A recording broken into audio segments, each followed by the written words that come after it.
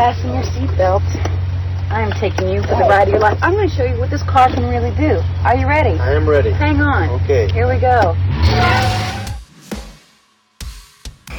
Hold on to your butts. Go get him, kid. It might be a tumor. It's not a tumor. Not a tumor at all. F? What you're going to ask me. So you can go ahead and ask me what you're going to ask me. And my natural response could be to get offended. Hey, want to hear the most annoying sound in the world?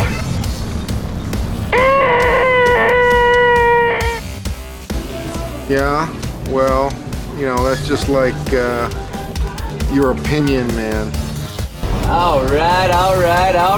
You're listening to the 30-something movie podcast. One movie each week, 30 years in the making. It's episode number 301. We made it past 300. The world did not end yet, as far as we know. I mean, give it time. It's working on itself. But the world has not ended just yet. We're still here. I think we're mostly alive. I don't know. Maybe we died, and maybe we brought ourselves back. Yeah. And maybe, I don't know. Yeah. Yeah. Pat, that doesn't seem like an exciting prospect to you.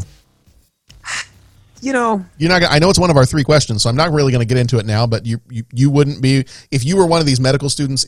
You're saying it would not be a good day to die. I don't think so, John. I didn't quite.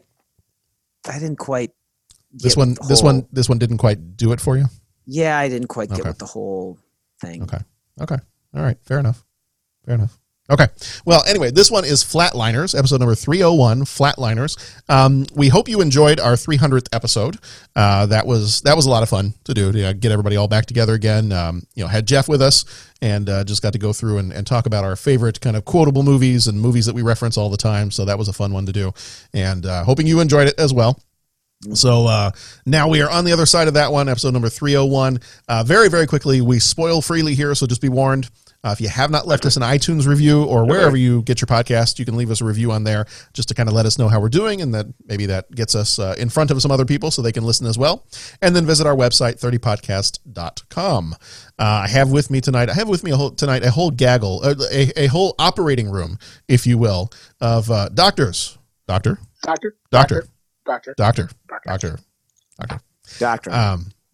There we go. I actually I was going back and looking through some of our old episodes, and I almost went back and listened to that one the other day. I was like, that's been a while ago. Might go back and listen to that one. It's vintage, retro, vintage, whatever you want to call it. So this time around, I say we podcast for 5 minutes. Well, I'm going to podcast for 5 minutes and 15 seconds. Well, I say we podcast for 5.5 minutes. Dude, I'm going to podcast for 5 minutes and 45 seconds. Pat, I'm not judging. This wasn't a David Lynch movie. You can rein it in. You can rein it in a little bit. All right. No, you don't have to rein it in. I want you to unleash. I was going to say, Pat fired up is fun. Mm-hmm. I like humor. I recognize. This comedy didn't work with me. I'm just saying. Oh, that's fine. Well, That's fine. there's a reason for that. That's okay. Now I want to see a comedy remake of Flatliners. I want to see like the Mel Brooks version of Flatliners. Okay, so actually, speaking of, did anyone see the remake when it came out? I didn't. I did, and you know what? I think I saw, in terms of from beginning to end, I saw the remake before I saw the entirety of this movie. What'd you think of the remake? Is it worth me going back to watch or no? It's not bad. Okay. Like, it's not amazing, but it's not bad. And in some ways, it's actually a little bit more. This one was not scary to me. Like the 1990 Flatliners, I didn't really find any of it scary. Yeah, the effects were, they made it, I don't know how to, cartoonish isn't the word, but yeah. It was a little bit more of I almost felt it a little bit more of like a supernatural thriller as opposed to what I'd like officially a horror movie. I'd probably say the other Flatliners is a little bit more of a horror movie. Okay. So, I mean, I think it's worth giving it a watch. And I feel like it was streaming somewhere not that long ago. I don't know if it still is, but I'll check it out somewhere. But yeah, no, it was a decent movie. So yes, this time around, I've got some doctors with me. So far, you've heard a few of them. I've got Dr. Pat. Dr. Pat, how you doing? I'm good, John. How are you guys doing? Good. Doing fine. Dr. Bo? John, Pat, good. Dennis. Dr. Cheers. Dennis? I concur. You concur? I was going to ask if you, yeah. What? Yes, I can. With what? All that doctor stuff. All that doctor stuff. All right. Well, let's. Yeah. So let's go ahead and jump on into Flatliners. It came out in the 10th of August, 1990, rated R, with a runtime of 1 hour, 55 minutes, directed by Joel Schumacher. Joel, I Hate Batman Schumacher is how I usually lovingly refer to him as. He also did The Lost Boys, Falling Down, and Batman Forever. We don't talk about that other one he did. That Falling Down is a fun one. I had a few problems. I had a few problems with it when I watched it, but it was a fun one to watch because I didn't watch it until about last year. And I think watching it in 2019, it was, I still enjoyed it, but there were certain things about it that I was like, I don't know. Yeah, you're right. Producers on this one were Rick Bieber, and Michael Douglas. Bieber did Made in America. There we go. Bieber did Made in America. Douglas did One Flew Over the Cuckoo's Nest and Face Off. I did not know Michael Douglas was a producer on Face Off. He's got some weird producing credits, man. He does. Well, One Flew Over the Cuckoo's Nest. I didn't know he was a producer on that one, but and then Face Off. I was like, really? I don't remember that. Writers for this one, writer was Peter Filardi, who also did The Craft and Ricky Six. Cinematography was done by Jan de Bont, who did Die Hard, The Hunt for Red October, and Basic Instinct. Music for this one was done by James Newton Howard, who also did Major League, Pretty Woman, and King Ralph. Budget on this one was $26 million. Box office was $61.5 million. Flickmetrics, which combines Rotten Tomatoes, IMDb, and Letterboxd, gives it a 60% cinema score. People gave it a B+ as they were leaving the theater. Kiefer Sutherland plays Nelson Wright. He was in 24, Young Guns, and The Lost Boys. Julia Roberts plays Dr. Rachel Manis. She was in Pretty Woman, Erin Brockovich, and Ocean's 11. Kevin Bacon played David LaBracchio. He was in Animal House and Footloose. William Baldwin played Joe Hurley. He was in Sliver and Backdraft. Oliver Platt played Randy Steckel, the genesis of a surgeon. Randy Steckel. He was in The Three Musketeers and Benny and June. Kimberly Scott played Winnie Hicks. She was in The Abyss and Falling Down. Joshua Rudoy played Billy Mahoney. He was in Harry and the Hendersons. Benjamin Mouton played Rachel's father. He was in Basic Instinct. And Hope Davis played Ann Cauldron. She was in Home Alone and About Schmidt. Here is the trailer, and we will be back in just a moment. Today's a good day to die. Flatline. 30 seconds to go. Can you recall any specific emotion or sensation? No, but there's something out there. We're running out of time. 300, clear! Nothing. Your heart, go again! Clear! Nothing, I can't hear anything. Come on, Nelson! Breathe! We lost him! No! Welcome back, man. I'm going next. 2 minutes. 2:10. Was there anything negative about your experience? This is too weird. We've experienced death. Now somehow we brought our sins back physically. They're past. That is not hallucination, and it is not possible. Oh my God. You withheld information. That's the same as lying. You wouldn't have done it. At least we would have had a choice! They're not real! Hey, come on, they're your sins. Live with them. I do. No! Nelson, please! I thought I paid my dues. Thank you for the nightmare. No! Come on, Joe. Starting CPR! 1 1000, 2 1000.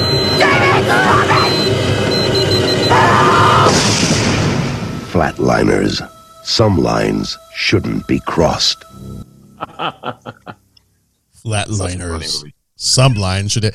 And Pat, I mean, the people listening to the audio cannot see your reactions at all, but I just enjoyed everything you were doing while the trailer was playing. Yeah. It just. I'm gonna go 2.5 minutes now. It was. I'm gonna go 2 minutes and 45 seconds. I'm gonna go 5 minutes. Almost begs the question. How long has this movie been? Because that's how long I felt like I've been under. Can someone please hit me with some adrenaline? Please, someone. Is anyone out there?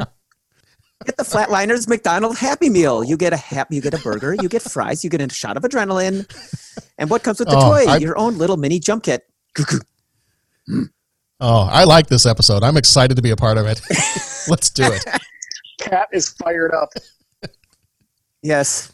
It's late at night. I'm going to have a little sip of my drink. And Pat, you can tell us one word. How did this movie make you feel? One word. And remember, we are a family-friendly podcast, and I don't want to have to edit too much out. It was a journey. This movie was a journey. No, that would have been cool. Okay. Do you guys need more time and for not your like one the words? final countdown? Should I put more words in there? It was a journey. Okay. It was a journey. You know what? I'm going to stick with it. I kind of threw it out there to be a jerk, but I'm going to stick with it because I did kind of have like a little journey while I was watching this movie. Okay. I was intrigued. Is my word. Yeah. Interesting. He chose intrigued, and that's good. I think it was an interesting idea and plot. I don't have the same now for sake of transparency. I haven't seen it just recently. I've seen it years ago, so I'm going based on that. And I remember thinking, because it's come up where I've like actually thought of like even now where now with the podcast obviously, but I want to show it with the kids. So actually I've held off because I wanted to get watch it with them, and we just haven't got a chance to sit down and watch that one. So, but so enough that I liked it in the past that I'd like to see it again, even without the podcast. Like, oh, Flatliners, man, I've picked it up in the library and been like, I need to get that. I should get that. Oh, enough time. And I think I even actually rented it a few times or got it from the library a few times and just never watched it all. We just didn't have time and it got returned. But so my memory back then was it was enough of an interesting idea and I enjoyed it enough that I would be interested in seeing it again. Okay. With all the right. kids. Yeah. I'm going to say it had potential. To expand on that just a little bit before we really kind of dive into it. Great actors. I mean, the cast is amazing. I mean, this is on par with like a Young Guns, with Lost Boys. This is your star power, kind of your Brat Pack kind of movie, but a little bit more grown up Brat Pack. Great actors in this movie, great performances in this movie. Visually, this movie is outstanding visually. I think there's kind of the use of color and the use of, just the locations and what's his name is the cinematographer. He did Die Hard. Yeah. Bond. I always mispronounce his name. I think it's Jan de Bont. Yeah, that's the one. It's spelled like Jan, but I think it's Jan. I might be wrong, but right. Janos. You can sort of tell, like when you come in, those early shots, they're kind of sweeping and a lot of pushes, and visually, it's stunning at times. Yeah. Even the room that they do the experiments in is visually stunning. And yeah, like if this was medical school, I might have actually gone to medical school. That's kind of a cool location. There's a lot of blood in medical school, John. I don't know. Well, I know. I'm not saying I would have made it out of medical school. As far as the set, I think it was rather humorous that like it took place like in basically an old church. Yeah, we're gonna have like operations going in an old church, Well, and I wanted to go back, and I didn't have time. They hang on those walls at the end of the movie, and I wanted to go back and look and see if I could identify any of the artwork because I have a hunch that it has a purpose that I just don't quite understand because I haven't figured out what they are yet. Well, and I know some of the locations, and that goes into like some of our 3 questions later on about filming movies that get filmed in Chicago. I think some of the locations was it Loyola University Museum? Was it Science and Industry, or was it the Field Museum? It was one of the museums downtown. But yeah, there are a whole bunch of different locations. I think some of that room that they did like their medical school was taking place in might have been. It was either like a St. Mary's Cathedral or a St. Mary's Church. I feel like that was the name of one of them. And then I think Loyola was one of the other spots where they did some filming. But yeah, to me, the when I say potential, the exteriors are the Museum of Science and Industry, which I recognized. Okay, yeah. I feel like the interiors were like there was a church, there was a Loyola University, there was a couple St. of Mary of the Lake. Yes. On Sheridan. Graceland Cemetery. Yeah. Loyola, you mentioned. Okay. But that's why, to me, I think that's why I say potential, because it had it was amazing visuals. I think it was just beautifully shot. I love the fact that it's got all these Chicago locations that I can recognize and the way that they're used. And you're not quite sure what time this is. It seems very almost like post-apocalyptic, but it's not. And the actors, just amazing actors, amazing performances in this movie. But it just, because I knew going into this that this is a horror movie, because I had seen the remake before I fully watched all from beginning to end, this version of it. And the remake is very much a horror movie, and I always thought of this as a horror movie, but it wasn't scary to me at all. I would imagine had I watched this as a 10-year-old in 1990, it probably would have been terrifying. I'm not sure watching this as a 39-year-old in 1990. I'm not sure I would have been terrified. Maybe, but it's just not. When I think of the premise of this movie, the kind of you're breaking that barrier between life and death, and the implications of, well, you opened a doorway for something to come back and for your sins to come back. To me, there's so much potential to get really frightening with some of that. What I think would have made this an amazing movie for me, and I would have just said over the top, this is outstanding, is if it brought some of the terror that I felt watching Event Horizon into this movie.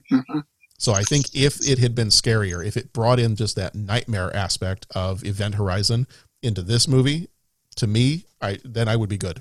I'd be, full steam ahead. Go ahead and inject me with the adrenaline. Pat's not agreeing with me, but that's okay. No, I am agreeing with you. I mean, well, obviously, I don't want to say like to a fault. Yeah. Well, I was just going to say that would be kind of funny if you're like, well, this would have made it more scary for me, and then I disagree. No, John, that wouldn't have made it more scary for you. No, I get what you're saying. Like, I could see, because I mean, obviously, I tolerated the movie, so it wasn't like, oh my god, I was so scared. And I could see how they could make it scarier. Mm-hmm. But I'm going to hazard a guess and say, and I know that this has kind of been your reaction with some of the other movies too, is I would hazard a guess and say that and I don't want to speak for you, but that your objection to this movie is on moral grounds. Yeah, I did bump against that. Like, what are all of you jerks doing? Like, what are you doing? And then, I mean, obviously, and this is where the movie, I suppose, works in that way, because now, it's like, okay, let's talk about the movie for 5 minutes, but then let's talk about, for the next 5 hours, let's talk about, well, what do you think? Like, do you think that would happen? Do you think you could? What do you think it would be like if we start killing people and then trying to bring them back? And, all this kind of stuff. I mean, you could sit there and have that discussion to go, forever. And I don't want to sit here and start going forever, because I know I'd love to hear, what Bo and Dennis think of it. But I get what you're saying in that, how it was shot was beautiful, because there were a lot of scenes that I was sitting there and it's just like, it was almost like a tableau where there'd just be like 10, 15 seconds of just people sitting there and staring at each other. And everything was all like perfectly set up. This person was in the foreground. This person was angstily looking off to the nothing. This person was looking, and honestly, I was reminded of Lost Boys. I'm like, this is almost like with the Gothic and just with them sitting there. This totally feels like Lost Boys. And then it was later I looked up the information and it was like, oh, the cat that did this did Lost Boys. Okay, well, that makes sense. There you go. So yeah, it was definitely a slick movie, the way they shot it. And I guess, I got about halfway through, and that's where I said it was a journey. I got about halfway through and it was just like, okay, I see what they're doing. Okay.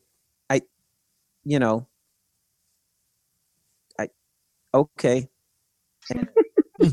That's where I got. But again, I don't want to get on my soapbox and just berate it, because I mean, obviously it had some popularity, and I mean, it was incredibly well shot and conceived and written and acted, and like Dennis's maxim of, well, what would I do differently or do better? I mean, I got nothing to offer, so I'm not going to sit here and badmouth it.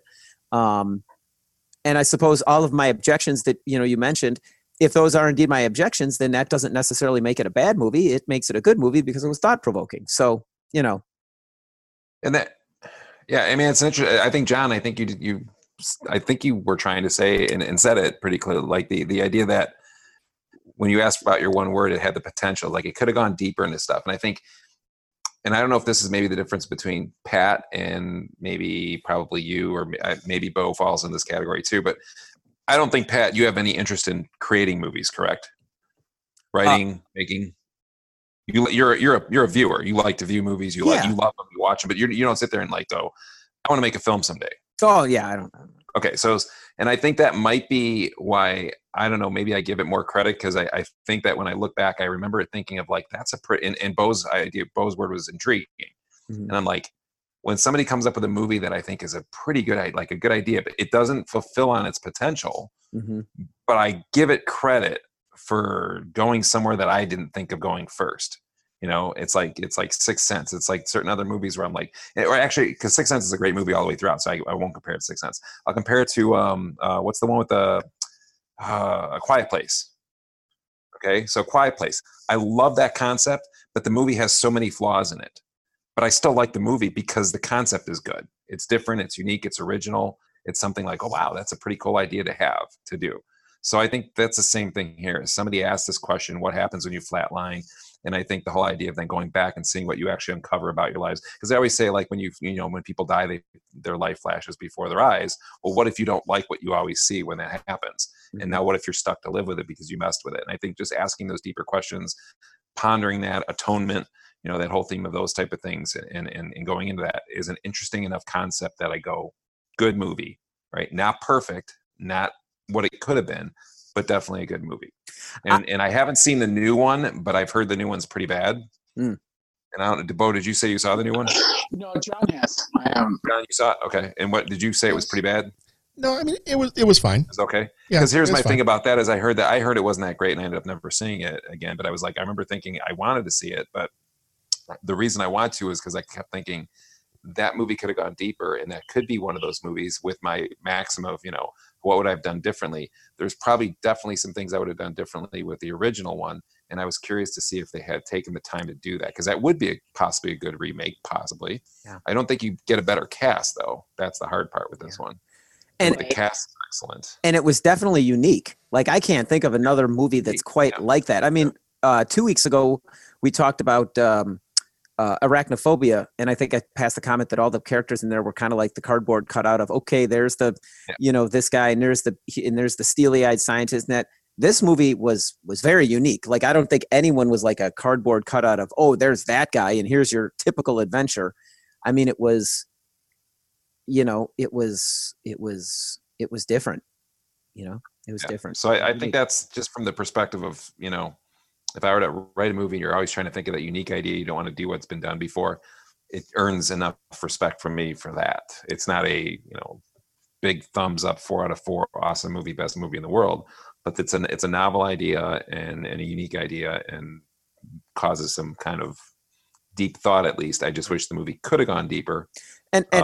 And my angry response, and then I'm going to shut up so Bo can actually get a word in. But I mean, and it's funny because like my response to it, everything like, and I'm going to say like to what you had said about like, the whole idea of coming back and then questioning your life. And is today a good day to die? Like, my initial reaction is, why do you have to die to like question your life? You should be doing that right now. Like, it's not a good day to die if you've got like, man, there's some stuff I got to square with, right? Like, I mean, but then it's like, oh, well, I'm thinking of all these things, and it's like, well, that's not on the movie. The movie's making me think those things. So the movie's good. Like, it's working, so I'm kind of conflicted that I don't think I disliked the movie or the concept of it. I think it was just things portrayed in the movie caused me to react a certain way, which is the point of a movie. So does that make sense? I don't. Mm-hmm. All right. I'm muting the mic, Bo. I'm sorry. I'm muting the mic. No need to mute. You have feelings. Express them. No, I think you've all said it. There's a the introspective part of it, turning the lens on yourself. It's an interesting vehicle to do that. You die and you see the things that you've done. I think that part of what intrigued me is the thought of that, and then just the thought of how they go about it, and how everyone how everyone saw something different. Like, they could have gone completely formulaic and everyone could have seen someone that died. But no, the one guy, the girl they made fun of is still alive. So they did some different things, which was really good. So that kept it interesting. And my judge for my bellwether for interest in a movie that I've never seen can sometimes be my wife. She can get, she's a little particular. If things don't hold her attention, she'll turn them off. I don't do that. Like, if I've committed to turning something on, I'm probably going to finish it. And at the end, I might go, well, there's an hour I don't get back. But she's really good about, I don't care, so I'm not going to watch it. It held her attention the whole time. So it definitely had that something that kept you into it. It just didn't quite pay off. And I think that's the general consensus. John said potential. Dennis said the same thing. There were so many things they could have done, and we were waiting for it to happen, I think. and then it sort of doesn't at the end. And Pat, I agree that the weird scenes with I'm going to go 10 seconds longer, and we should leave him in for 10 more seconds as he's holding the paddles, like he's, playing God with the guy's life and stuff. But that film time could have been used a little better, maybe. Yeah, and I think that was something with the remake. I was just curious, so I looked it up. The remake has a 4% on Rotten Tomatoes. Yeah, So I didn't hear good things, and that's why I never went to see it. Yeah, I feel like it was on, I don't know if it was on Tubi or if it was on one of those other streaming services that was, you could watch it for free. I feel like I watched it last year, and, it wasn't one of those, it was a movie that I finished it. I was like, oh, that was an okay horror movie. It wasn't one of those that I said, wow, that's like you said, Bo, that's an hour and a half of my life I'll never get back again. So it was at least entertaining enough. So I definitely would not give it a 4%. Is it, I don't know, when you think about some of the modern horror movies, and I could just take a bunch of modern horror movies, lump them together and say, yeah, there's a bunch of mediocre horror movies. It's probably one that you could lump in with the mediocre horror movies, that come out pretty regularly every year. But, it definitely doesn't have some of the things I liked about this movie. So if I'm thinking about what worked for me in this movie is the visuals, how things are shot, how they're portrayed, the sets, all of that stuff. And then obviously there wasn't really anything, to me, that's what, I don't know if I want to call it groundbreaking, but to me that was kind of the visual feel of this movie, the color palette of this movie. To me, that's what I think kind of distinguishes this from other horror movies. Like I said before, not scary enough for me to really be a horror movie, but just kind of the look and feel of this whole thing that, you have these very, religious locales, and you've got these people that are trying to play God. It was interesting. I did read, I think it might've been on IMDb, but I did read one of the responses to this was somebody had referred to this as what do they call it? They called it a Brat Pack neo-Gothic movie that is like Frankenstein in reverse. And I was like, no, you know what? That actually sums up the whole thing. That pretty much, that pretty much covers it. Is done. Yep, that's in one sentence. You've basically covered the entire thing. But it makes me think, Dennis, like you were saying, it makes me think of movies where I appreciate it, even if it falls a little bit short for me. I appreciate it for what it tried to do. And it made me think of when I was a kid growing up, I always had this idea in my head. I always had these different stories in my head. And I kept thinking, you know what, if I ever write a book, if I write a story, or if I ever wrote a movie, here are some ideas that I think would be visually, I don't know what the story would be, but visually I've got these things pictured in my mind. And one of them that I was thinking of when I was a kid was, I was like, what if you did a movie about, somebody traveling, and that was before I had read Dante's Inferno, but I was like, what if you did a movie about somebody traveling between heaven and hell and what that looks like? And then they came out with, years later, then they came out with What Dreams May Come. And I'm like, you know what? So funny. Yeah. Yeah. And I was like, they've visually hit so much of what was in my head as a kid for what, if I was going to make a movie about heaven and hell, they've hit on some of the stuff, the scenes in particular with the people's faces buried in the ground as he's walking through. And I think he sees his dad stepping there on him. or something. Yeah. Right. Yep. And I'm like, you know what? That pretty much hit what I was thinking.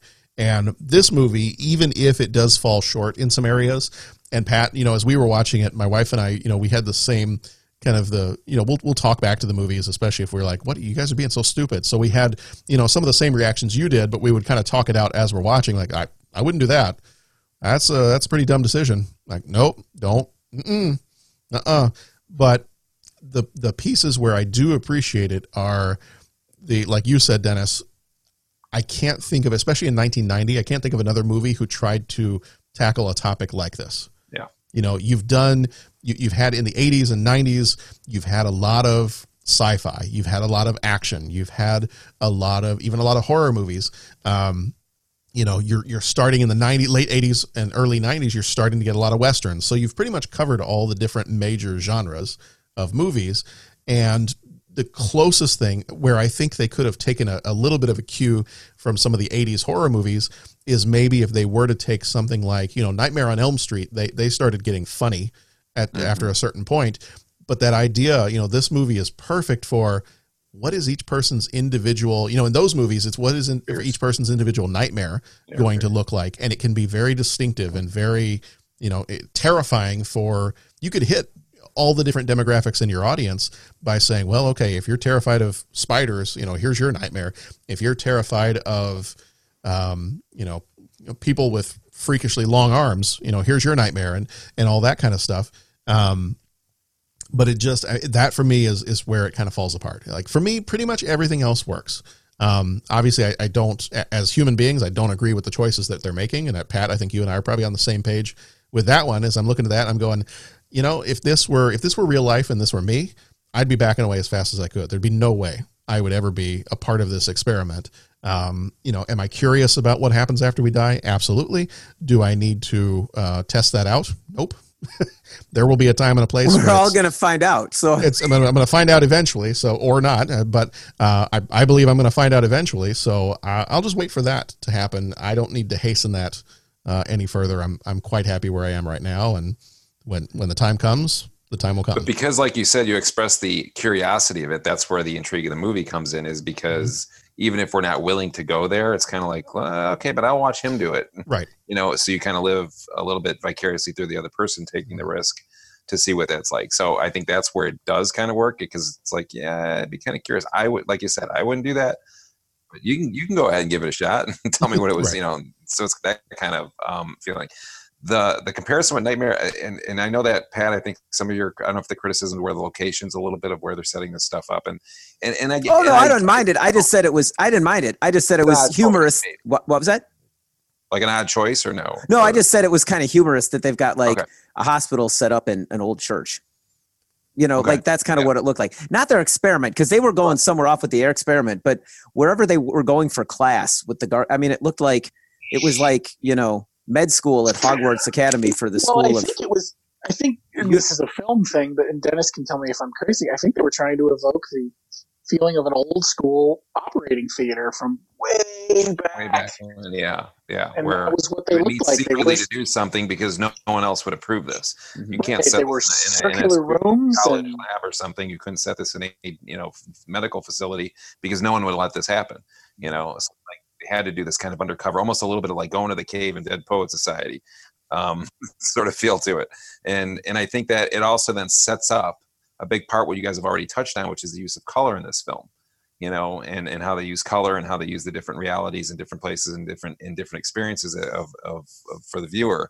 Where when you mentioned Nightmare on Elm Street, John, the great thing about that was you had these different nightmares in places, but you didn't know that it was a nightmare until, you know what I'm saying? Like the whole cell there is almost the opposite. Like you couldn't use color in different ways or do things because you didn't want to convey that to the audience. You want the audience to not know whether this was really a nightmare or not a nightmare. Like you didn't want to know. You want to blur that line so strong that you believe it's reality, but then it's, it's not. And then, so this one, I think it basically gave us, with the different lighting of different colors and warmer colors and cooler colors, it gave you that feeling. And another movie I thought before you said Nightmare on Elm Street, I was just thinking using color, even though it was more subtle, but the movie Traffic with like when you go to Mexico and it's always that Mexican scene is like in that tinged orange type of sort of, and it creates this weird, and there's a very cold throughout that whole entire movie. Even when they're, in America, back in America, there's a slight desaturation that's happened in that movie that gives you an uneasy feeling. And I think using that color is, again, an intriguing, and I think that's what that experience becomes, again, it's one of those things where it's like, I'm giving you a thumbs up for the try. Good effort, good attempt here. Even though it didn't work perfectly, I appreciate the effort. That's probably what sum up my feeling on it. We thought the other thing we thought was kind of interesting about this when Sharon and I were watching it was the fact that they filmed using, Bo, did you say it was St. Mary of the Lake? Was the name of the, yeah. Thought it was interesting that they would approve the filming in a very religious location with this subject matter. Yeah. So I didn't find too much of anything in any of the like backstories or making of or anything like that to say whether or not, anybody opposed of the movie after they gave approval for them to film on these locations. But that was just another thing that we kind of thought was interesting. Was it seemed, given some of the things you sometimes hear about, well, we don't want this filmed on this location because we don't want to be connected with that movie and the subject matter that's in that movie, and then for it to use these very religious locations. Yeah, I think that's a good point. I hadn't really thought about it, but yeah, I wonder if back then they just paid them enough money and they said, okay. Do you have a favorite scene in the movie? Even if you didn't necessarily care for the movie as a whole, are there scenes in the movie, and maybe not favorite scene, let's go either favorite scene, or is there a scene that really stuck with you? Maybe we say it that way. Is there a scene that stuck with you in this movie? Kevin Bacon's dream sequence. And again, when he's on the L train, that shot moving down the tracks of them just before they hit the subway tunnel. Something about the way they shot it, I think, I'm not sure, but I think they used some speed trick there to make it look just off a bit. Because, it's one of those things, like, I've seen that. Like, that dip exists. Like, that's a thing that I know, but it still looked and felt foreign and odd. And his whole dream sequence, I think, was kind of something that stood out in the end, with the yelling at him from the other side of the train and that whole thing. I think for me, I think the visuals really worked. I think, like I said, I related it right back to Lost Boys all of a sudden. And then I saw that the same guy did it, and it just, it had that gothic look to it where everything, kind of had this kind of like dark kind of connotation to it, sinister kind of connotation to it. Or maybe not, maybe sinister is the wrong term, but it had a real unique set, I like some of the way, and again, I don't know exactly what it is, but I like some of the camera shots where it would just freeze and they would all be sitting there. They'd be driving in the car, right? And they'd be driving in the car all together, and everyone would just be kind of like in place, just so you could kind of like look at each character, and like one was driving and, had the 1,000-yard stare. They're just, looking ahead. The other person is looking off into something else. The other person is, like covered in the blanket and trying to recover. And they had a number of those scenes were out where you could just sit there and kind of like soak it all up. Just kind of, the picture is worth 1,000 words kind of thing. This movie had a lot of them. And so I really thought that was pretty cool. I think it seemed to be really well, I don't know how you'd say it, cut and edited and put together. And I mean, it flowed really well from the dream sequences to the, whatever the daydreaming stuff that would happen to the real to, I mean, it really, it had a nice feel to it. I don't know if that's the right term, but any of those visuals, it was just, you could just sit there and it was like looking at a picture.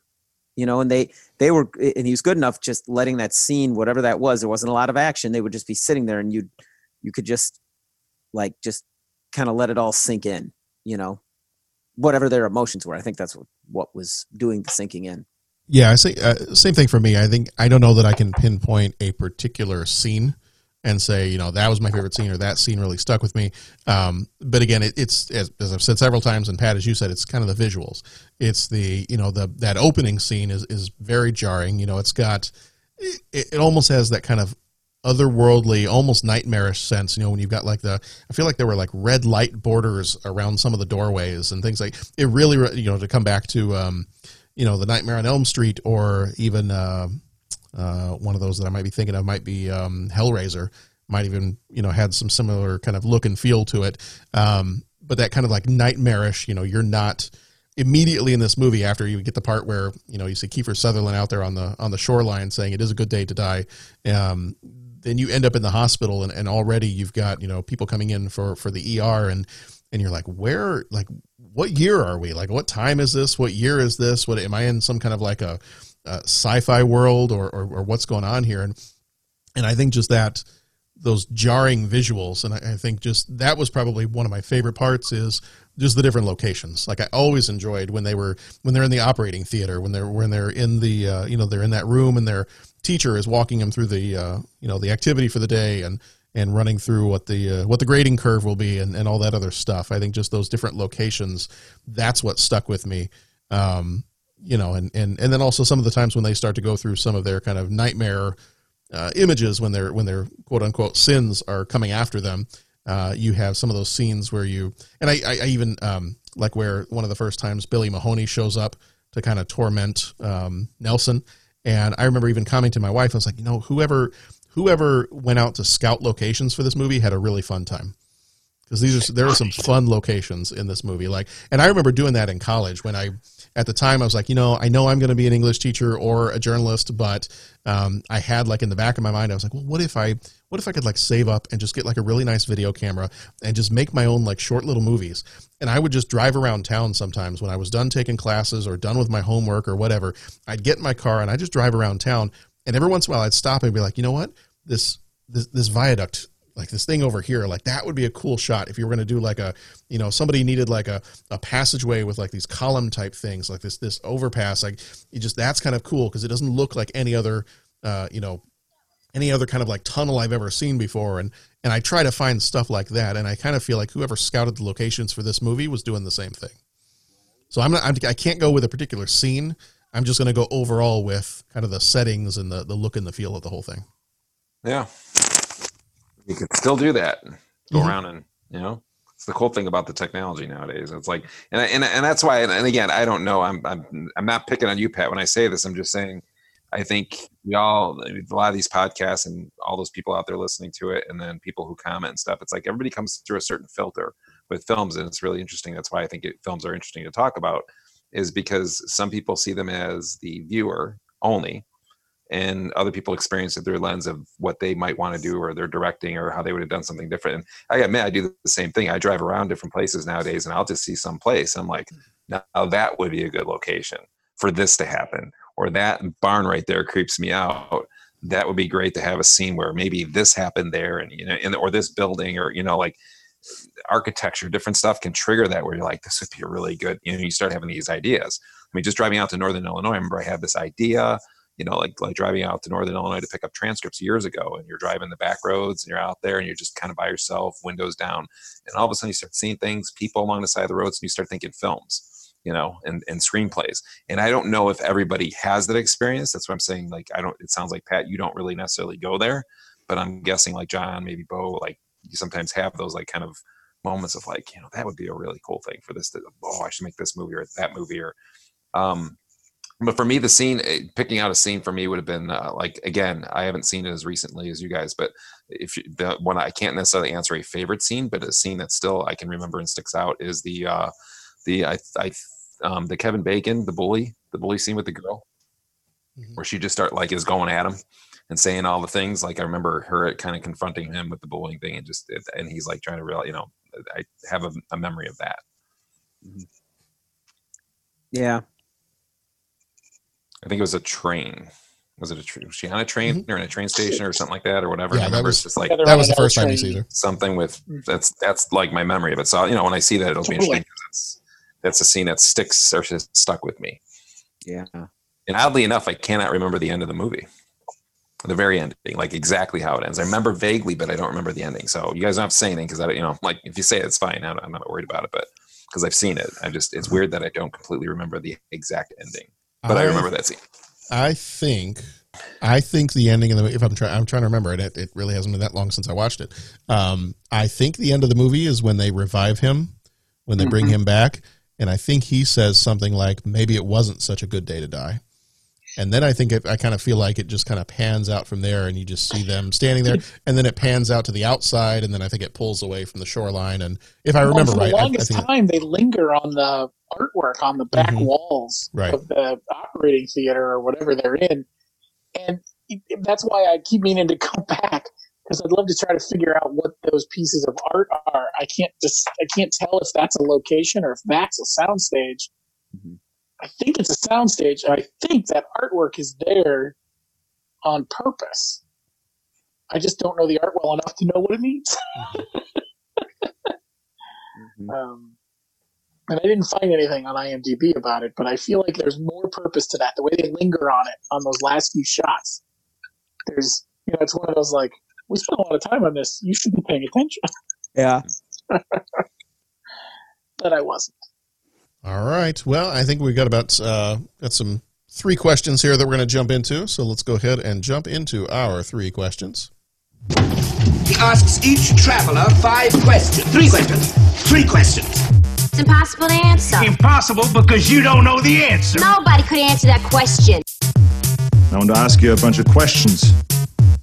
And I want to have them answered immediately. What you just said is one of the most insanely idiotic things I have ever heard.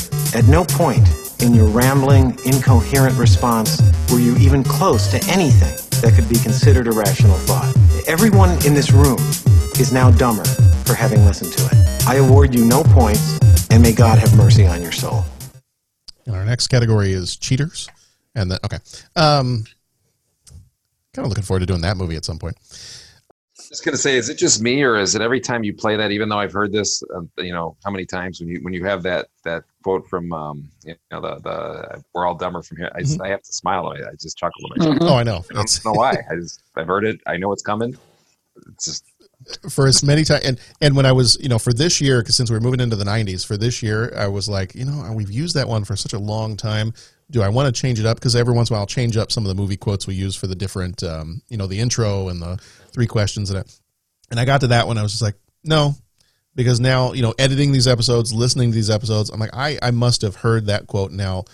I don't even know how many, hundreds of times at this point, and I smile every single time. Yep. So I'm take it out, it'll be a hole. I know. Right. Be like, it's the kind of thing you want to put on your office wall, but if you did, your boss would tell you to take it down. Mm-hmm.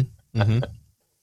Well, that's why I have a spot in my office where I can hang things up where only I can see them. Mm-hmm. So, all right. Question number 1: if you could guarantee, I could just about guarantee I know some of the answers to this one. If you could guarantee no negative consequences, would you go through with this near-death procedure? My answer is a very emphatic no. I would not. Even if there were no nightmare consequences, and I would not do it. I'm not that curious. Curious, but not that curious. I'd take a pass for sure. I'm not. Okay. Dennis, I feel like you'd do it.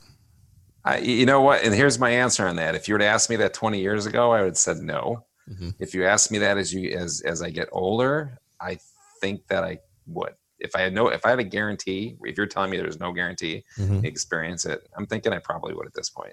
Okay. Whether guaranteed. It's the sense of adventure, whether it's the sense of figuring something out, whether I don't know. Yeah. Guaranteed that you could be revived. So that's not a question. You could be brought back, and guaranteed that nothing is going to follow you and torment you, and just going through this procedure to see what if anything is on the other side, and then knowing that you are guaranteed to be able to come back. Well, I guess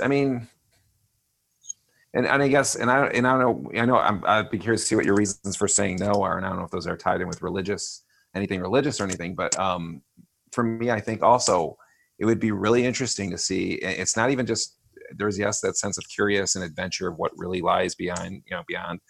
But at the same time, I think maybe it's because of having seen this movie. It's like, what if there's somebody in my past that I can't think of, that I might have said or done something that I am totally unaware of, that had such an impact on them, maybe negatively, whatever it was. And if I were able to go back and see that, then you can seek out, like I said, to make something right that you had no knowledge of that was even wrong. That would be an interesting thing. I don't know, I would like to say I lived my life knowing that I haven't, where you've done this or where you've done that, and you could seek forgiveness for yourself or through those or with those people or those type of things. But I don't have anything major.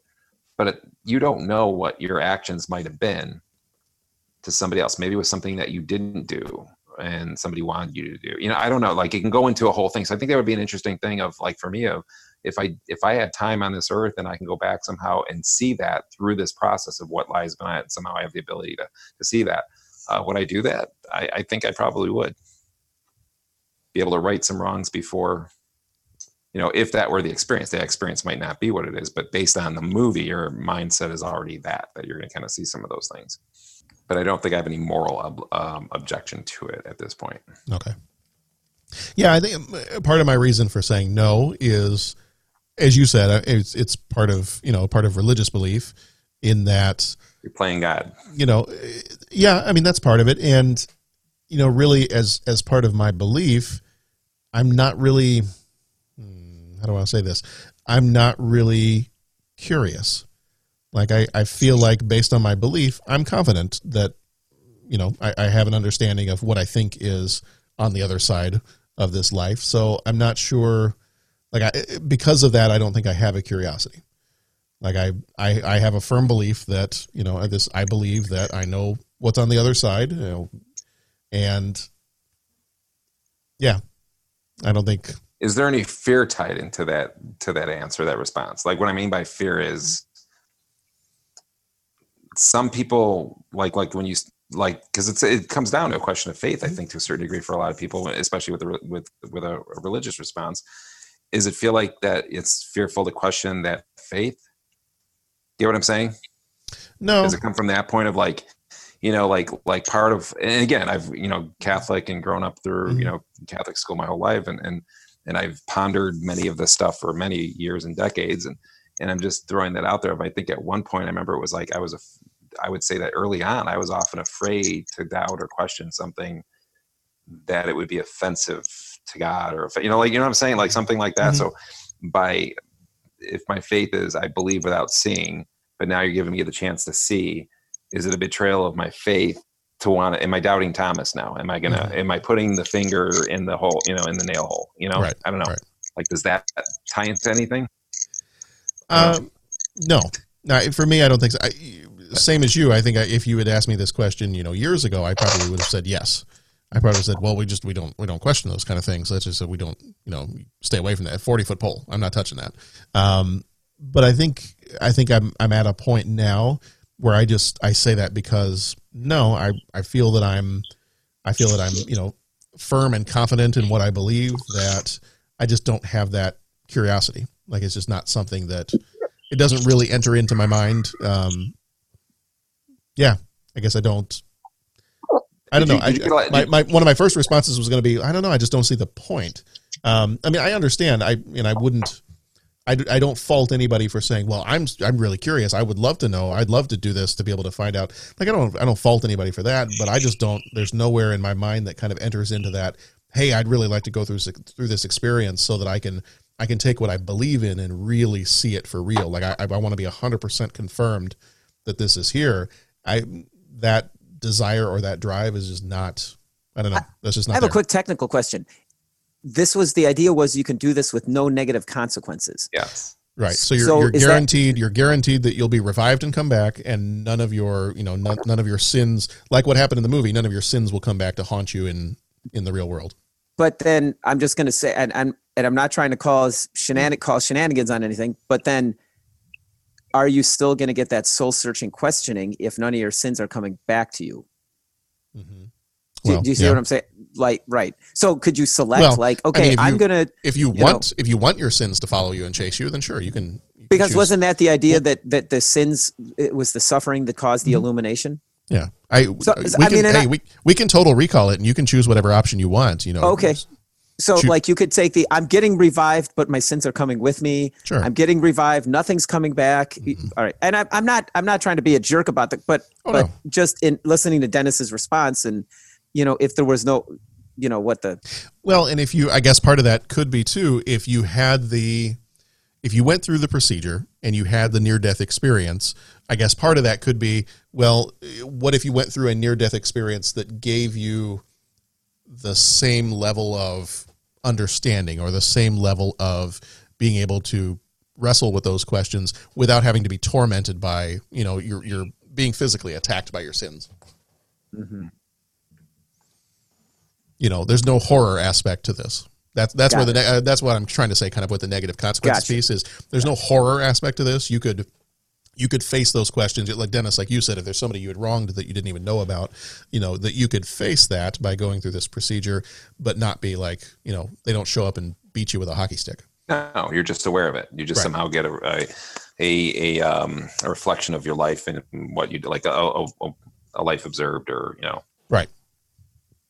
assessment of your life, and like, okay, these are the and here's some things that you maybe affected people that I don't know, like I don't know where your conscience would take, or where your spirit soul would take you. It's interesting to, and again, filtering this question through the movie Flatliners leads to that direction, as far as like what the experience might be. But I think it would be, and I'd be curious to see, like, did you get any responses from people yet on that one too? I mean, I don't know. I'd be curious, because I initially thought that if I were younger, that, you know, you might, I thought there was two schools of thought that you might see, which is when you're younger, you're more daring. So you'd want to be like, find out what this is and what's there. And then as you got older, you'd be like, you know what? I'm at peace. I'm content. I have faith. I believe, and I'm so close it's going to happen anyway. I'm just going to, I don't need to know anymore. Like there's that school of thought. And then I've just expressed the opposite, where early on, probably because of almost a fear of maybe, you know, playing God at that point. And as I've grown older, now I'm thinking, you know, curiosity in this case would be an interesting thing to see. You know, especially having lost people too. I think that's another factor. Like, has death touched you? Has death been around you? Have you lost people? Is it something that, would you get to see them? You know, and that's a temptation in the fact that if you took this journey and went there, would you be able to see again a loved one that you haven't seen for years, you know, in this physical realm? If there's no negative consequences and I get to see them and talk to them, or, you know, whatever, tell them something maybe I didn't get to tell you. I don't know. So I think that becomes a temptation piece. And then there's, you know, people can question whether they're fit. Has anybody seen or read the book Grief Observed? C.S. Lewis? So I did, like, after my first brother, and I remember there's a quote that, like, and again, when I'm talking about the fear part of like knowing or not knowing and being at peace with, I mean, that's awesome that, you know, if you're in that place of that, it was about the rope. There was always the metaphor for the rope. And it was, you never know how, I'm just going to read it really quick. I know we're getting the philosophical stuff here, but you never know how much you really believe anything until its truth or falsehood becomes a matter of life and death to you. It's easy to say you believe a rope to be strong and sound as long as you are merely using it to cord a box. But suppose you had to hang by that rope over a precipice. Wouldn't you first discover how much you really trusted it? It was just kind of that, you know, like the curiosity of, like, you know, you believe what's going to happen after. But if you had a chance, you know, I don't know, would you want to test it? Would you want to see, like, and again, I'm not saying that's 100% of where I'm coming from, but it made me think of that quote. So I had to look it up here, because I remember thinking that with my brothers and things like that, as we lost, you know, a number of family members. It was like, I believed that they're in a better place.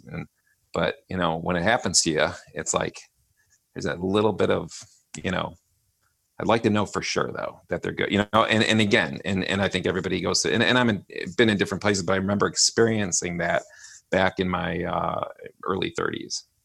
Pat, what about you? I think if I were to guess, I'd say, you know, you're probably firmly on the no end. Yeah, I will not be flatlining. I will not be flatlining. And I think when you get into these questions, I mean, I'm the first one to say, hey, let's talk about Commando. Awesome.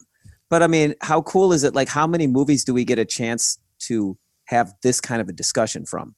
And I think that points to the greatness of the film, you know, introducing this question. And yeah, I mean, you know, you can talk about, you know, well, they could have done this and they could have done that. They could have done the other thing. And, but I think, like, a movie that provokes an emotional response and makes you think, I think is that's pretty powerful. And so I think that's pretty cool. I will not be flatlining, and I want to be careful in my answer, because I think it would be a personal choice. And I want to be careful because I don't want it to be interpreted by you guys or the listening audience of, oh, well, there goes Cantagallo, and I'm questioning someone else's choice or thoughts or beliefs or whatnot. And I just, you know, I think John, you mentioned, or someone mentioned, you know, you don't see the point. Yeah, I don't feel the need to do that. You know, my faith is tested in many other ways on this contingent world here. And, you know, I wouldn't need to go and say, oh, well, I wonder what happens. Let me just find out. I don't feel the need to do that. And it's interesting because, you know, in comparing this movie, you guys, you know, mentioned Nightmare on Elm Street. I almost found myself comparing it with The Final Frontier, Star Trek V. And, you know, there was that question in there about dealing with the pain. And I think when we reviewed that movie, it was like, man, that's a possibly deep concept. Like, wow, too bad that they really didn't explore that deep concept and all that kind of thing. And I kind of think of that with this, is that's kind of what they're experiencing, is like, man, where they went wrong in their life and now they've got to make amends for it. And I guess I'm the Captain Kirk response to it when he sits there and just says, you know, I don't need someone to show me this, to tell me where I went wrong. Like, I know where I went wrong. I mean, I know where I messed up, and that's who makes you who you are. And so I guess I kind of think that's the point of life is, you know, you're supposed to be constantly reflecting and constantly thinking it through. And, you know, to go back a week and quote my Matrix quote from the 300th episode of, you know, like, know thyself, is that's kind of what you've got to do. And I mean, there might be some, oh man, I bullied a kid and it was long lost that I didn't think about. Well, okay, somehow those experiences got me to this point in my life. Like, that point of life is to figure out why. And so I personally would see that kind of as like a shortcut. I'm not sure what that would show that would change the outlook on that. I mean, that's something that takes years of thought and, you know, penance if you did something wrong, and, you know, soul searching to know what you're supposed to be and where do you fit in the world and what you should be doing. And then as far as the part that kind of got me angry about this is, you know, you've got these 4 or 5 young doctors. I mean, they were all medical school students, and, you know, they didn't have to go, you know, advance on a beachhead, you know, under heavy fire. They didn't have to go fight a fire. They didn't have to go, you know, be on the front lines of a pandemic. And it's like, then their mission should be, you know, they're going after this experiment for whatever. And it almost becomes and that's what I was making the joke, like, well, dude, I'm going under for 4 minutes. I'm going under for 5. Well, how about 5.5?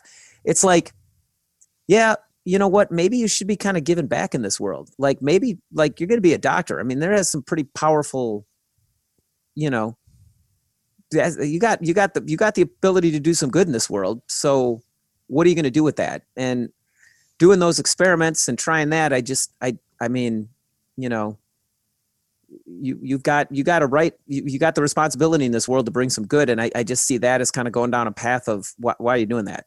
Like, go volunteer with Doctors Without Borders. Go volunteer for the Peace Corps. Go work on the front lines of a pandemic. So I'm getting preachy, and I'm sorry, everyone. I'm sorry, listening audience.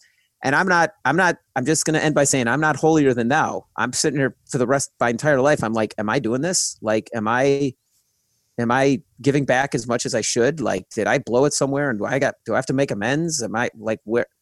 But that's the point. We should be constantly questioning that. And some, you know, killing yourself for 5 minutes to find out, you know, what's at the end, what's with the light at the end of the tunnel doesn't seem like an avenue that would be beneficial to me. Now, I'm not questioning, I'm not judging. If someone else finds it beneficial, more power to you.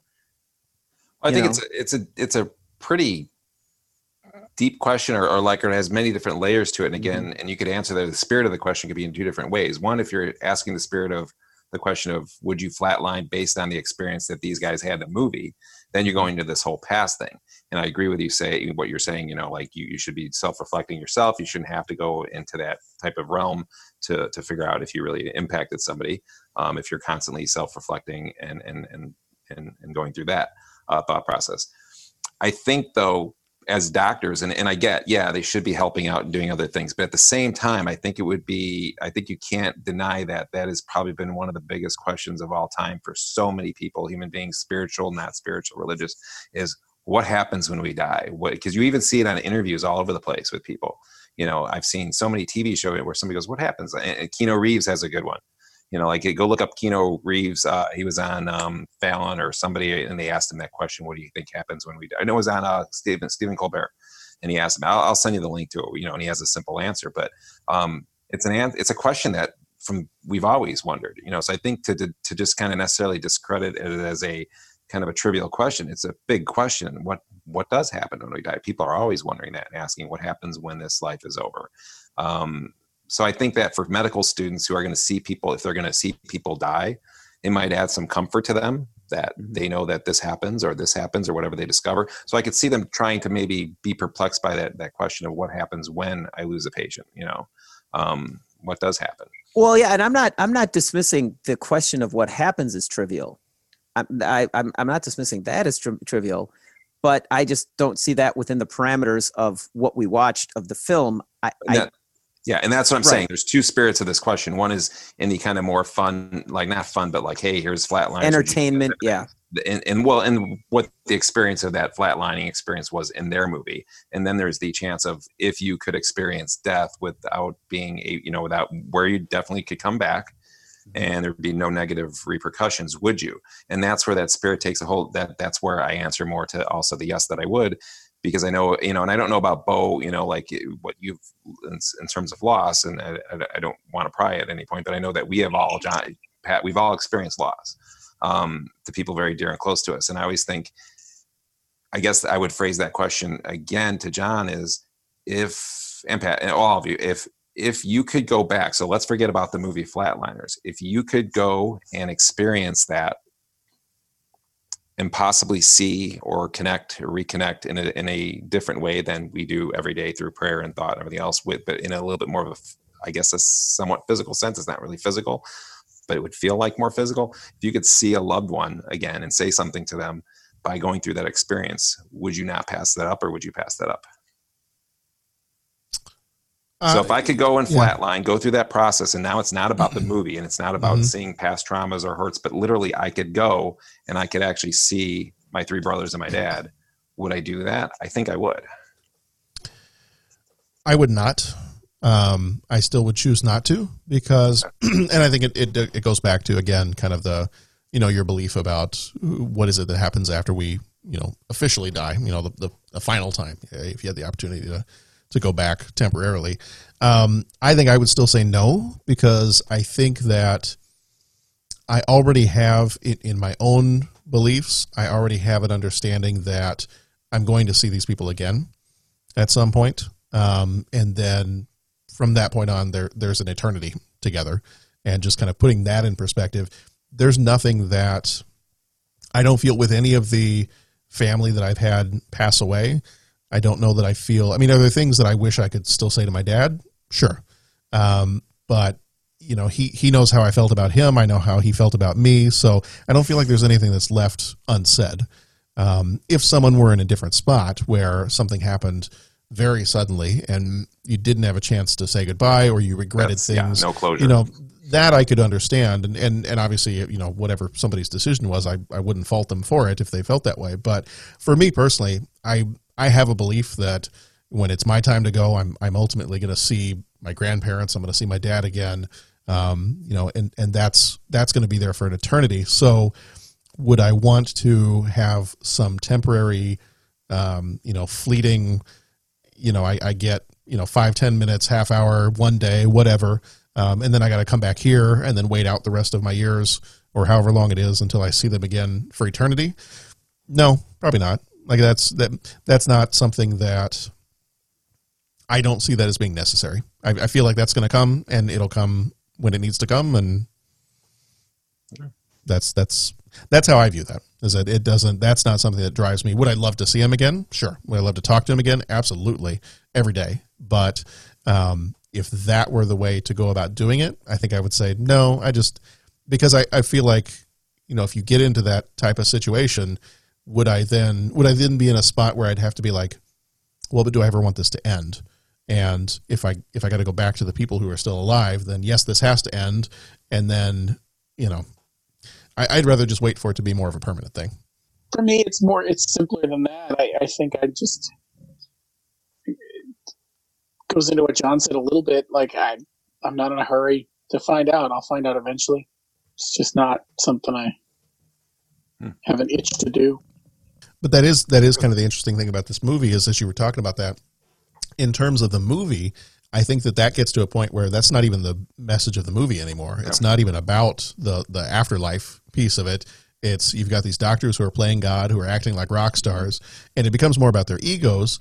But then if the movie's teaching a lesson, it's, hey, this is more about how you live your life now. Like, don't worry so much. If you're a jerk in this life, don't worry so much about your afterlife. I mean, you get what's coming to you, but maybe be a little bit more concerned with how you treat people in the here and now, and not so much trying to find out what happens after all this.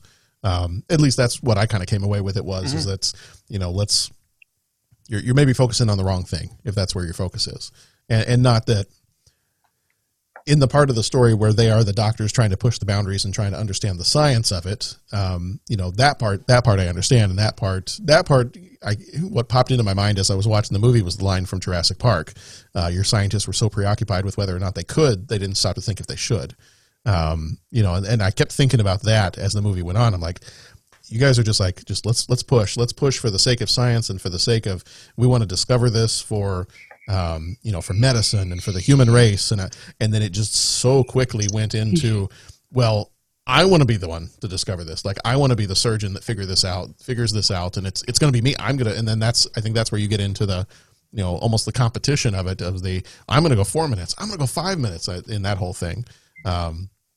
But I think it just kind of comes down to, and that was probably my takeaway, even if this wasn't the lesson of the movie, was, I'm more concerned with how I am living in the here and now. The rest of it, it'll take care of itself. I mean, we're talking on a variety of levels here, and I keep relating back to the movie and what was portrayed in the movie, compelling. And yeah, I mean, if the whole thing, I mean, I might even come around a little bit on what they're trying to do. If they're like, look, we got to understand where our patients are coming from, so we're going to try this to better understand our patients. I could understand that. And I'm just kind of working off the movie and a lot of my responses and what I see, with the movie. I've heard everyone's thoughts on potentially seeing people that we've lost and all that kind of stuff. And, I have my own beliefs on that, and I'm treading lightly because I know that it's a potentially, if not, it is an emotional subject for people. So I want to be careful because you say a contrary thing, and I don't want anyone to interpret that that's a judgment or something like that. But it's definitely a deep question, and they present some pretty interesting concepts in this movie. Mm-hmm. Now, on the social media side of things, the only two responses that we got, I think that they probably misread the question, because the question was, would you go through, if you had no negative consequences, would you go through this near-death procedure? And I think that because the responses we got were from Jason, one of the hosts of the Surely You Can't Be Serious podcast, and one of the other Oklahoma folks, Tristan, and Jason's response was, no negative consequences? I'd rob a bank under those conditions. Sure, mark me down. And I was like, okay, well, that's not exactly what the question was getting to. No, we've had this 45-minute deep philosophical discussion, and there's Jason. He's robbing a bank. So, and then Tristan replied to him, and he said, well, I'd rob Jason Colvin on his way home from the bank. So, have him do the work. Yeah. Yeah. All right. Okay. Well, question number. Trees are afoot in Oklahoma. Apparently, you got to be careful there. Just reiterating what Pat said, yeah, like you said, you get into, for some of that, it can be pretty deep emotional, or you get into some of the spiritual aspects of things and people's moral beliefs, spiritual beliefs, religious beliefs, and definitely, yeah, I'm pondering, and but I definitely respect all your opinions, and I think I've shared all of yours at some point in my life, and like I said, it's always an interesting journey, and when you ask a question like that at a different age, it's interesting to see the different responses as we all grow and evolve and change too. It's interesting. Well, and I think, Dennis, I don't know if it was you or I don't know if somebody else had said it, but I think it's interesting how we can watch a movie that some people can you could throw it away as all right, so it's kind of maybe like a 90s cult classic movie, and it didn't do great when it came out, and it's I've seen some people call Flatliners, it's a mediocre movie, and people just, it's a cult classic that was a mediocre movie. And yet, the thing I appreciate about it is it's a movie that can bring us into a 45-minute discussion philosophically on life and death. And, Pat, I think you mentioned it too. You're like, I didn't really care for the movie, but the fact that we can, use a movie as a platform to, talk about these kind of thought-provoking questions, I think that's one of the great things about it. All right, question number 2. What is your favorite movie that features a near-death or afterlife experience? Near-death experience, it's an interesting way to define that in film sense, but I went back to a movie that, oddly enough, I feel like I've mentioned in the past few weeks, and I can't remember why, but Defending Your Life. Interesting. Yeah. Is that It's Albert Brooks, isn't it? Albert Brooks, Albert Brooks, right? yeah. Yeah. Yeah. Definitely. Good movie. I like that one. I got nothing that isn't going to sound like I'm just giving it an excuse to talk about Gladiator. Do you need an excuse to talk about Gladiator? One never needs an excuse to. But I think I liked. I'm gonna say real quick. If anybody says Rise of Skywalker, I'm kicking you off of this Zoom call. Okay? I wanted to lay that out there real fast. Death experience in Rise of Skywalker. Was there one? There was a lot in Rise of Skywalker. Yeah, there were several. Near-death experience, but it was also the second part is the afterlife. Oh yeah, okay. Yeah. Well, there were some near-death experiences, and that was just with me watching the movie. Yeah. But anyway, I continue. Gladiator. It was I liked the way they portrayed that. You know how he was. You know, I thought it was very. As he's walking through the Elysian fields, and then he opens the doorway, and the way the music swelled, and I just thought, I just like that portrayal. Now, historically correct and all that, like I don't know, maybe not, but I just thought that was cool. And I thought when his buddy, the other gladiator guy, and I forget his name, but you know, at the very end, he's burying the little statues, and he says, you know, we'll see you soon, but not yet. You know, and I just thought that was pretty cool. Far and Away had another great one. I really liked the portrayal in that. It just it fired on all cylinders for me. I thought that was really pretty awesome. You know, so I think those movies had scenes that just kind of depicted that. I know that everyone, you know, is going to groan if you we're not a fan of this movie. But I like the way that they portrayed it in the movie Titanic. I thought that was a really, really powerful way that they put that in there. So I kind of, that's kind of what those are the ones that I think of, with portrayals of near death, type experiences. Although Titanic really wasn't near death type experience, but you know, just, you know. So real quickly from Twitter, at Tristan Martin on Twitter said The Lion, the Witch, and the Wardrobe. You know, the scene where Aslan passes away and then comes back. And mine, I'm going to go, I've already mentioned it in this episode once. Did I steal yours, Dennis? Yep. It start with a W? It does. There you go. I'm going to take What Dreams May Come. Yeah. The first time, and we both, Sharon and I, we love that movie. And I remember, I think we saw it in the theater when it came out, and just the creativity of the visuals of that movie, and just the depictions of, you know, the differences between the heavenscape and the hellscape, and just kind of everything that goes into that. Have you guys all seen that movie? Dennis, I know you've seen it. Have you guys seen that one? Oh yeah, I own it. It's one of the few I own. I feel like we accidentally bought 2 copies at one point. So I think at one point we had, you know, a couple of different copies floating around, I think Sharon and I each had our own individual copies, and then we got married and we had 2. So, but I would definitely go with that one, like that. And we haven't watched that one in years. I got to pull that one out and watch it at some point, but that would be my choice. Okay. So, I stole yours. So what else? You stole mine, because that would be probably my ultimate one when you say strictly the afterlife, because so much of the movie does take place in the afterlife. Then there's other ones that teeter kind of on it that I kept going through. You know, I mean, you could even say to a stretch, Beetlejuice is that. I think I've seen it as listed as an afterlife movie. But for me, I would go with Sixth Sense as a tough runner-up. Sixth Sense, that whole experience. The Lovely Bones, which is also, you know, the book in Lovely Bones. It's a sad one. And then what was the third? Oh, and I think it falls under, to a certain degree, I think The Crow. Mm-hmm. You know, an afterlife experience and coming back and trying to right the wrongs. And that's a good one. That's been too long since I've seen that one. That's such a I think I've seen it 3 times over quarantine. It's been on, I forgot what station. If Autumn catches it, she just starts watching it. If I catch it, I start watching it, and then we usually come in and end up watching the rest of it. Nice. but that would be probably my yeah. So I mean, I would definitely go with honestly, What Dreams May Come as the ultimate, and then probably go with Sixth Sense as a second. All right. Let's see. And then question number 3. What is your favorite movie that was filmed in Chicago? So this one had some, especially for those of us that live near Chicago or have lived in Chicago, this had some very clear, locations that were recognizable to us. Did you guys get, I might have shared a link with you, and this has probably been a few weeks ago now.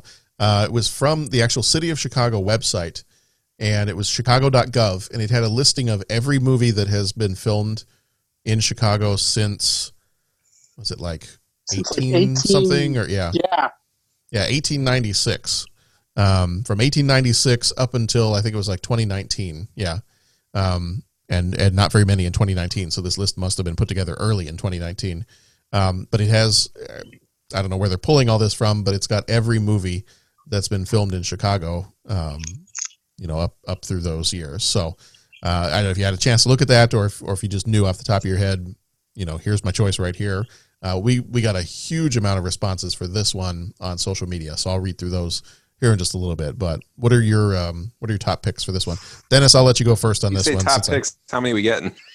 I don't know, 15, 20. 15, 20. All right. I'm gonna go 2 that I was somewhat near or in as almost an extra, and that would be The Fugitive and Dark Knight. Those 2. Fugitive was actually filmed in our boxing gym, Windy City. There's a scene, or actually that's Marshall's, but Fugitive was one. But then the sequel, Marshall's, is also filmed here at U.S. Marshall's, and somebody dies in a shower, and it's in a boxing gym. That's actually Windy City, where I spent a good portion of my time. And then I would probably go with, I'm just going to come up with 2 more. I'm going to say Ferris Bueller.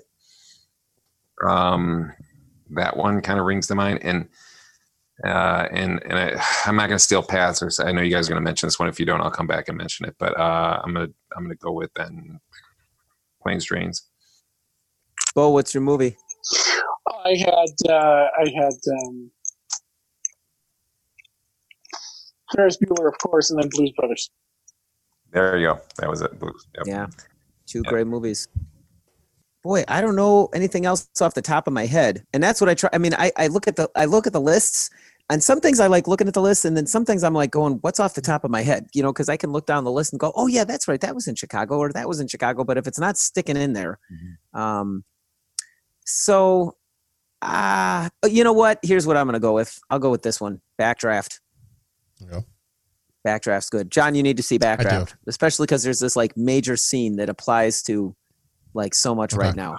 And especially because you've told me I have to see it like 6 times in the last couple of weeks.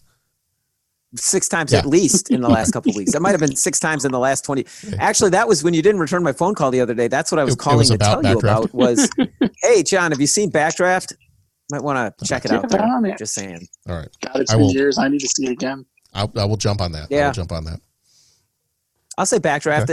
And then there's a couple others, but I'll let you throw, I don't want to steal. I don't want to steal from. The ones I was going to throw out there, my 3 kind of runners up, and just looking at that list, there were so many of them to choose from. I had a hard time narrowing it down, but my 3 that are kind of the runners up were, I had The Untouchables, I had Ferris Bueller, obviously. I had Dark Knight, and actually I shared on Twitter about how, Dennis, you and I were extras in The Dark Knight. And somebody had kind of responded back to us. They're like, "Oh my God, that's so amazing!" And I said, "Well, we didn't exactly get to see a whole lot. We spent most of the day in an empty office space, talking to the guys who were wearing all the SWAT gear." I said, we were down for a few minutes on the set. We got to see the funeral procession scene.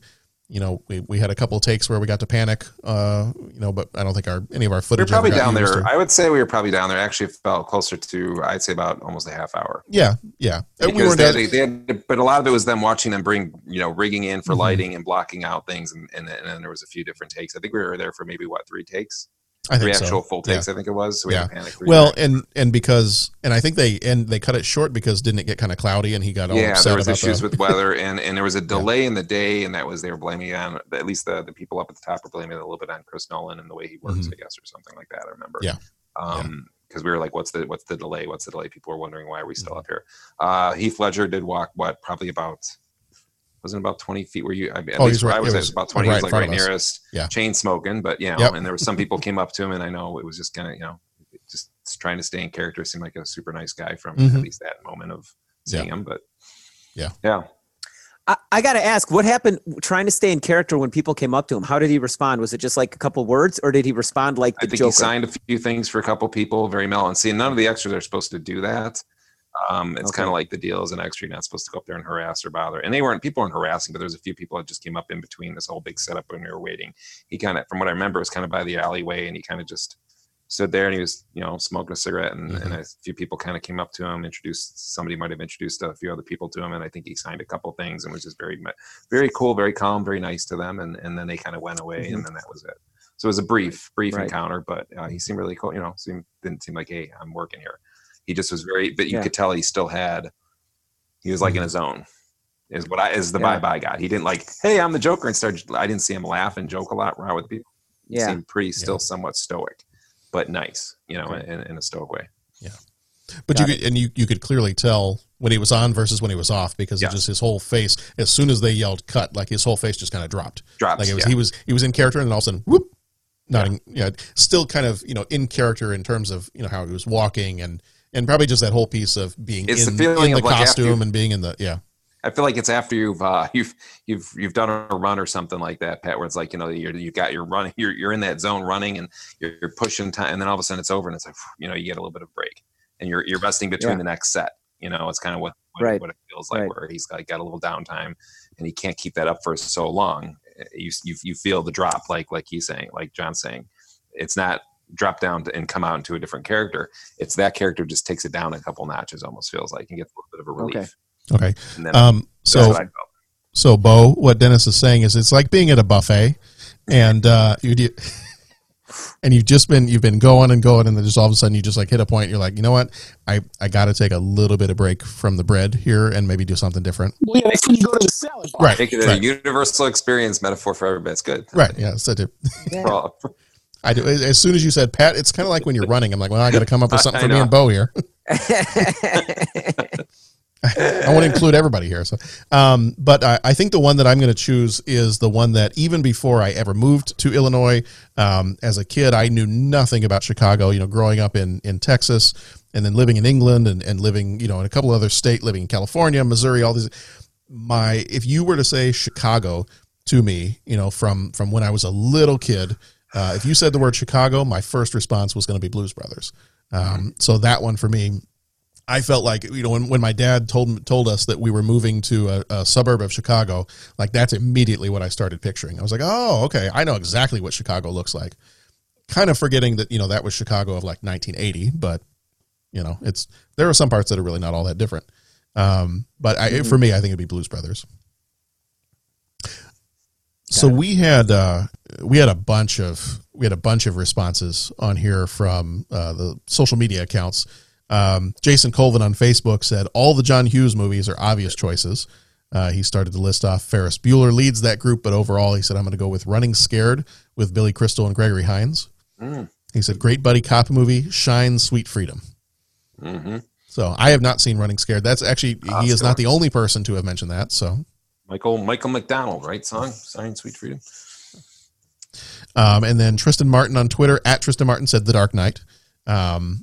Let's see. At Gidget Von LaRue on Twitter said, I have a few of them. She mentioned Ferris Bueller. She mentioned Blues Brothers. And she also mentioned Running Scared.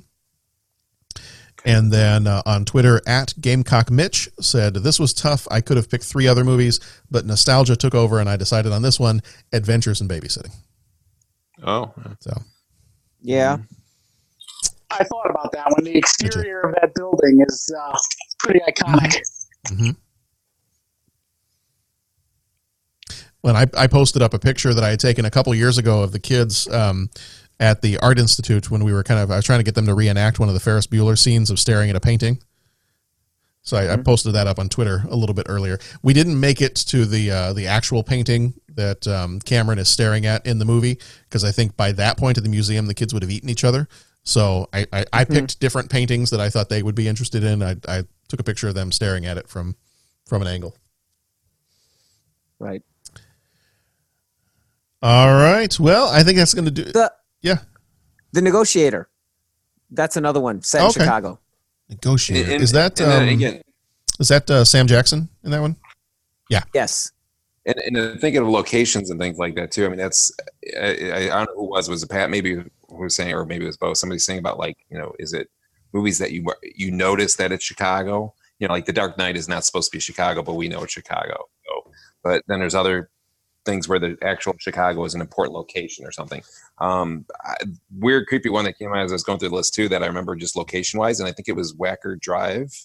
Well, I mean, I know obviously like in Dark Knight and things like that, Wacker Drive played a big part, but I believe the movie, it was a Henry Portrait of a Serial Killer. Had a lot of Chicago things where I remember seeing that movie and was like, wow, like I'm actually like walking around this area like every day when I was working downtown. So there was like a lot of spots that was that Michael Rooker? Might be, yeah, Michael Rooker. Yeah. Was it? Okay.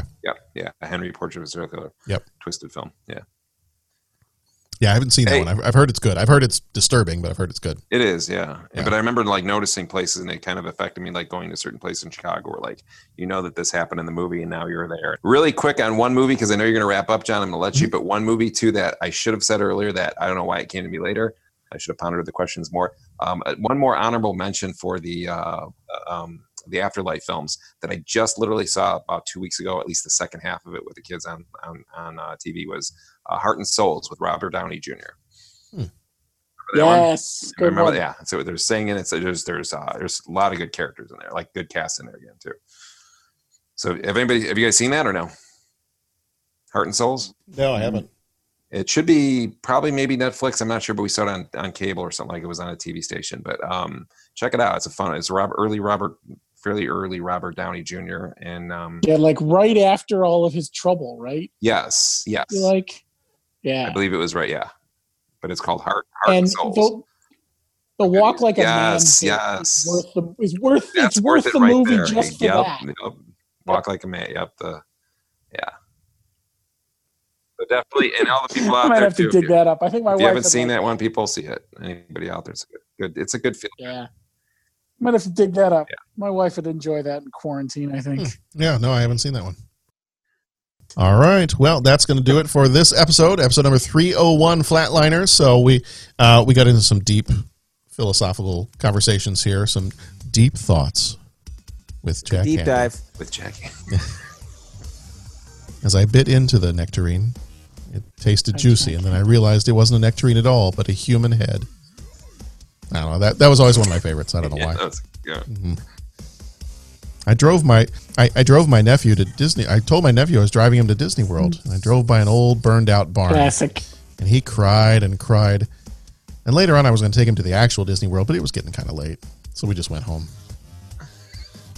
Anyway, I don't know why we ended on those deep thoughts, but so this will continue our Experiments Gone Wrong month. Our next episode is going to be 302 Total Recall, 303 Awakenings, and 304 Dark Man. So if you want to find out more about our show, 30podcast.com. Thank you for joining us. Thank you, gentlemen, for being here tonight. Thank you, John. Thanks for having us, John. Thanks for doing all this. Thank you, John. So we'll be right back here next time with Total Recall. You can choose your fantasy for Total Recall and join us for that one. And we'll head on over to Mars and we'll have some fun. And in the meantime, you can be excellent. Let's try that one more time without the tongue twister. You can be excellent to each other. Go watch some good movies, and we'll see you back here next time.